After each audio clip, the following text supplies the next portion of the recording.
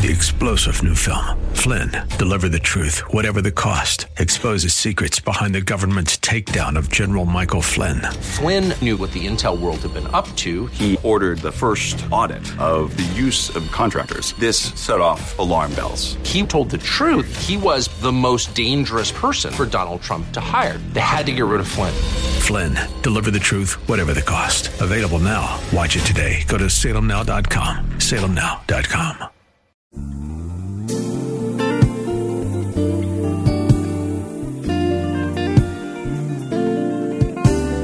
Welcome to the radio broadcast ministry of Kettering Baptist Church, where we minister in the spirit of excellence under the leadership of our anointed senior pastor, Bucus Sterling III. Please stay tuned at the end of this broadcast for information on how to obtain a copy of today's message in its entirety. And now, Pastor Sterling. On this afternoon, we're going to be in Acts chapter 9. We'll begin at verse number 1. What I'm going to do is I'm going to close out our series of messages entitled Driven by Destiny.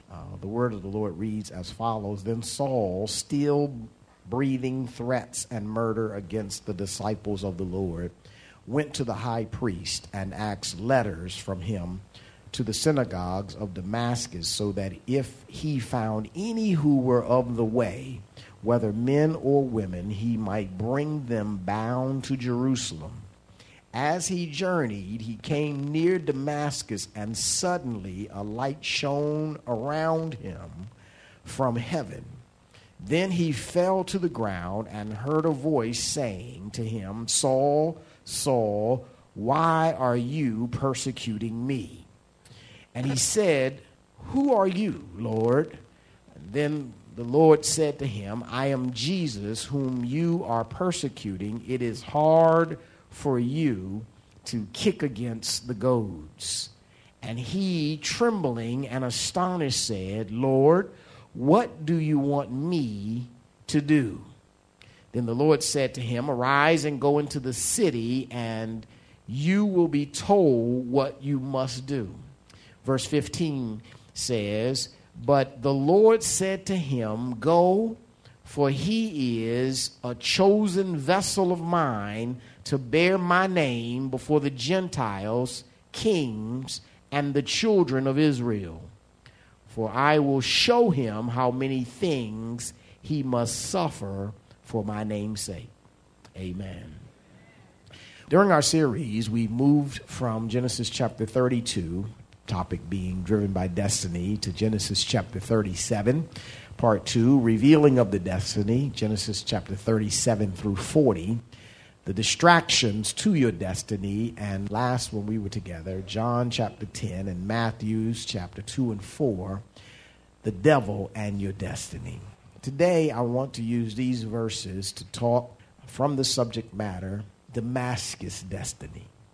For some of us, as with Jacob, we are born knowing our destiny. But for far more of us, we're born not knowing our destiny, and we're faced with a life journey of searching out what is it that God put me here on this earth to do. And we struggle with it. We wrestle with it. We take tests to try to help discover it. We ask mama and daddy and grandparents, and we are searching it out, praying our way through it and trying to discover what really is God's destiny and predetermined cause for our being here. Sometimes, and more often than not, we all have this Damascus destiny experience that we finally find out what it is that God has called us to and desires for us to do. 31 years ago, I myself had that kind of experience, a Damascus colliding with my calling destiny that happened in my life when I ran my favorite car into the back of another car and was thrown into the windshield and nearly killed. And not only me, but my brother too. It was that coupled with leaving this area, going to North Dakota and running into what I did not know even existed, 65 degrees below zero weather. I didn't even know the temperature went that low till God got my attention and I had a collision with God, and I found out it wasn't my show. It was his, and that he had purpose and calling for my life. And so it is these kind of Damascus destiny experiences that happen in our life, and more often it looks like what we see play out in this text. My first movement and the first thing I'll talk about is, first of all, you believe that you are Lord. Saul thought he was right. We all have been in a place where we felt that what we were doing was right, and no one has the right or the privilege of challenging us in what we're doing. Paul thought he was right. It says here, the Apostle Paul, who was raised up knowing the law, being a student of the law, going to the esteemed seminaries, studies of the law, knowing all the Old Testament, knowing all there was to know about Judaism, Paul threatened this new movement called Christianity. Then Paul, still breathing threats and murder against the disciples of the Lord, went to the high priest and asked for letters from him to the synagogues of Damascus, so that if he found any who were of the way, that is, any who were following Jesus Christ, whether men or women, he might bring them bound to Jerusalem. He was going to put them in fetters and chains and drag them back to Jerusalem. He knew he was right. And Saul, which is his name at this particular point in time, persecuted the church. He was not ashamed of what he was doing. He was diligent in what he did. He was head and shoulders above everybody else. Nobody did persecution like Saul. He was a leader in what he did. He was out front in what he did. He didn't just say, I'll go get him. He went and got permission and led us to go get him because he knew he was right. And all of what he was doing was an attempt to hold up what he knew to be the traditions of his fathers of Judaism. And he was so adamant about the fact that he was right that in chapter 7 we find that he is there at the stoning of Stephen, holding the coats and condoning the act of killing a man because this man preached something other than Judaism. He was against the church. He was angry with God and angry with those who would dare speak that this Christ was somehow a Messiah, was somehow God himself. And so he was angry and against and violently pushing against it. And he didn't care, men or women, I'm taking you locked up. If he found out you were of the way, he'd come up in your house, get you, lock you up, and take you off from Damascus to Jerusalem because he knew he was right. He thought he was Lord. He thought he was in control. And though our lives may not be as drastic or severe as Saul's life, we too, at various points and times, knew that we were Lord. And we were adamant about it. We were adamant about what we were doing was right. As we were climbing the corporate ladder, we knew we was right. And nobody dare tell me that I'm not doing the right thing. This is the right thing. I'm climbing the corporate ladder. When I was selling drugs, I knew I was right. Whatever it is what you were doing, and whatever you plug your thing in there, you knew you was right. Could nobody tell you? And not only that, for some of you, you were good at what you did that was wrong. I mean, you had your peace and you had your reputation. You carried your weapon and you had your posse around and you was climbing up the ladder and you knew that you were the man or you were the woman in what you were doing, and nobody dared tell you anything different. You knew you was right. Could nobody tell you nothing different? You was in charge. You were Lord of your life. You did what you wanted to do. And don't just get mad at them. Don't point the finger at them. We all did different things. When we were smoking and drinking and running men and running women and doing whatever it was, we knew what we were right, and we did what we wanted to do as long as we wanted to do it, how we wanted to do it. And couldn't nobody tell us anything different. If you got the nerve to step to me to tell me, you was in trouble. Because we thought we were Lord.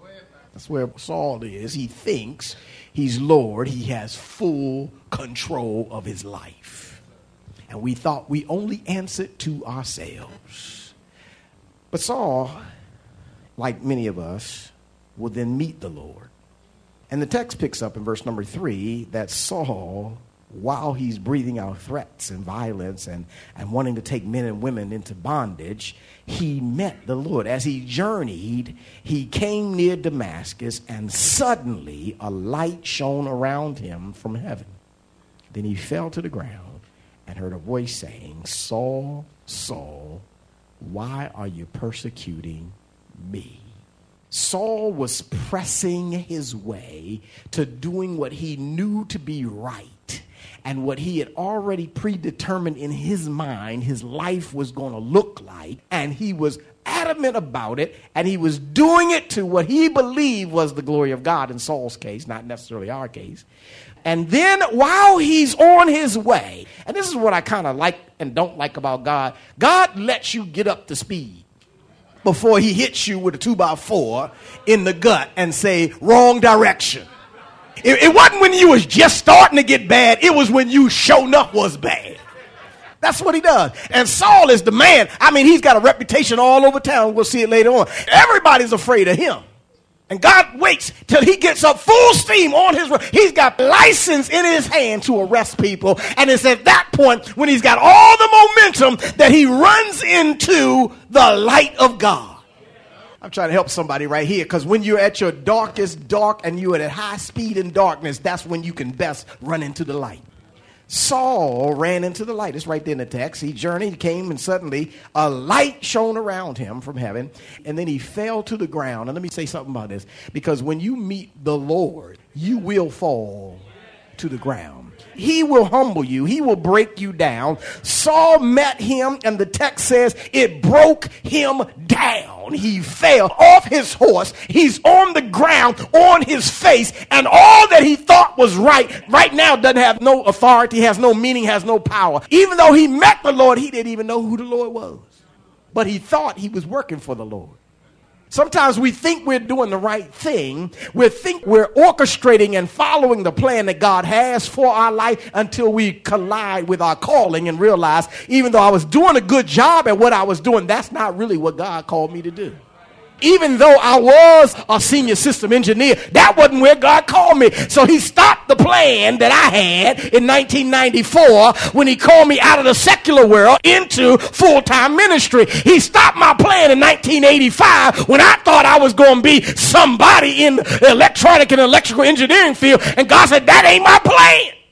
I haven't met a preacher that was truly called of God yet who said, I knew that I was going to be a preacher. And I haven't met one that's been a preacher too long that says, this is what I always wanted to do. Because this Damascus thing, it changes the direction and the plans of your life and your heart. And it requires this humility that we see of the Apostle Paul. It requires you to get down. It requires you to humble yourself. It requires you to submit yourself to the one who really is Lord. Paul falls down and he says, in essence, who are you, Lord? And the Lord he uses is not Lord God. Who are you, man? Who are you? What that lets us know is that he doesn't know whom he is dealing with, nor who's speaking to him, which helps me know if you don't know his voice, then you can't do his work. And so he says, verse number 5, fell to the ground, heard the voice of the Lord. He says, Saul, Saul, why are you persecuting me? As Saul is persecuting the Christian, what Jesus is saying to Saul is, Saul, when you persecute them, you're persecuting me because those people belong to me and those people are a part of me. Preacher, listen to me. These people are a part of him. And what we do to them, we do to him. And what we don't do to them, we don't do for him. That's why the Bible lets us know what we've done to the least of these, you've done unto me. Because these people belong to him. And so Jesus says, why are you persecuting me? These people are me. They're part of me. They're part of my body. I died for them. Why are you persecuting me? So verse 5, and Saul says, who are you? And the Lord said, I am Jesus, whom you are persecuting. And it's hard to kick against the goads. It's hard to go in the direction that I haven't ordained for you. It's hard for you to travel right when I've destined you to go left. And I know you made it up in your mind that I'm going to do what I want to do, but I'm trying to help somebody right here that when God says this is the direction that I have for you, everything you do in the opposite direction is going to fail. And even the successes, mild as they are in the opposite direction, they will not amount to anything, and they're temporary. But what you do for him, it lasts. For my preachers, when you lay out the word of God, it's not for your celebration, it's not for your adoration, it's for the eternal purposes of God. And so when you preach it for him. It's about him. But when you go against where I have you to go, it's going to be hard for you to kick against the goads. It's hard to kick against the hard wall. It's hard to move in the direction that I've blocked. It's harder going in the direction that he doesn't have for you. Saul met the Lord and realized how powerful it was to talk to this God. It's Jesus whom you persecuting. And it's hard for you, Saul, to kick against the goads. He says, Saul, you, in essence, you just collided with your calling. He says to him, verse number 6, so he, trembling and astonished, said, Lord, what do you want me to do? So that's the spot right there. When you finally decide, Lord, I've been fighting you. I've been resisting you. And God, now, even though I may have reached an older age, maybe I could have done more when I was younger, but now, Lord, I surrender. What do you want me to do, God? Because guess what? All of life is wrestling against you when you go in the wrong direction. If you are not traveling in the direction of your destiny, everything's going to be harder than it could have been. And I'm not saying it's going to be an easy flowing road, but what I am telling you, it's easier to walk through fire when you've got Jesus with you than to walk through it by yourself. We've got to make sure that we're traveling in the direction he has us traveling in, and you're not going to get there until you meet the Lord. And when I say the Lord, I'm talking about the one who has authority to determine your life. Because when you say this is what I'm going to do, you are making yourself Lord. Now, he might be your Savior, but you are Lord when you're controlling things. Saul met the Lord and finally allows him to be Lord. What do you want me to do? So he believed he was Lord, then he met the Lord, and then finally you realize that you've been chosen by the Lord. At that moment when Saul surrenders, he's going to get up to go to where God tells him to go. Jesus says to him, verse number 6, I believe it is, latter part, he said, the Lord said, arise and go into the city, and you will be told what you must do. But watch this. At that moment, Saul becomes blind. He loses his sight. You know why I like that? Because when God sends you, notice two things. One, he didn't tell Saul the whole story. He just said, Saul, get up and go into the city. You was already on your way to Damascus. Go on into Damascus, and when you get there, I'll tell you what to do. Because if God had told me in 1985 where I was going, I would have parked myself in the sand. Lord Jesus. And I'd have said, I'm not going. He only going to tell you enough to get you to the next part of the journey. See, he was journeying anyway, but this is just the next pace of the journey. I know you got plans, ready to retire and all that, and thinking about how you're going to, do all your stuff. But guess what? There's a journey he's got planned. Saul realized that he was chosen by God.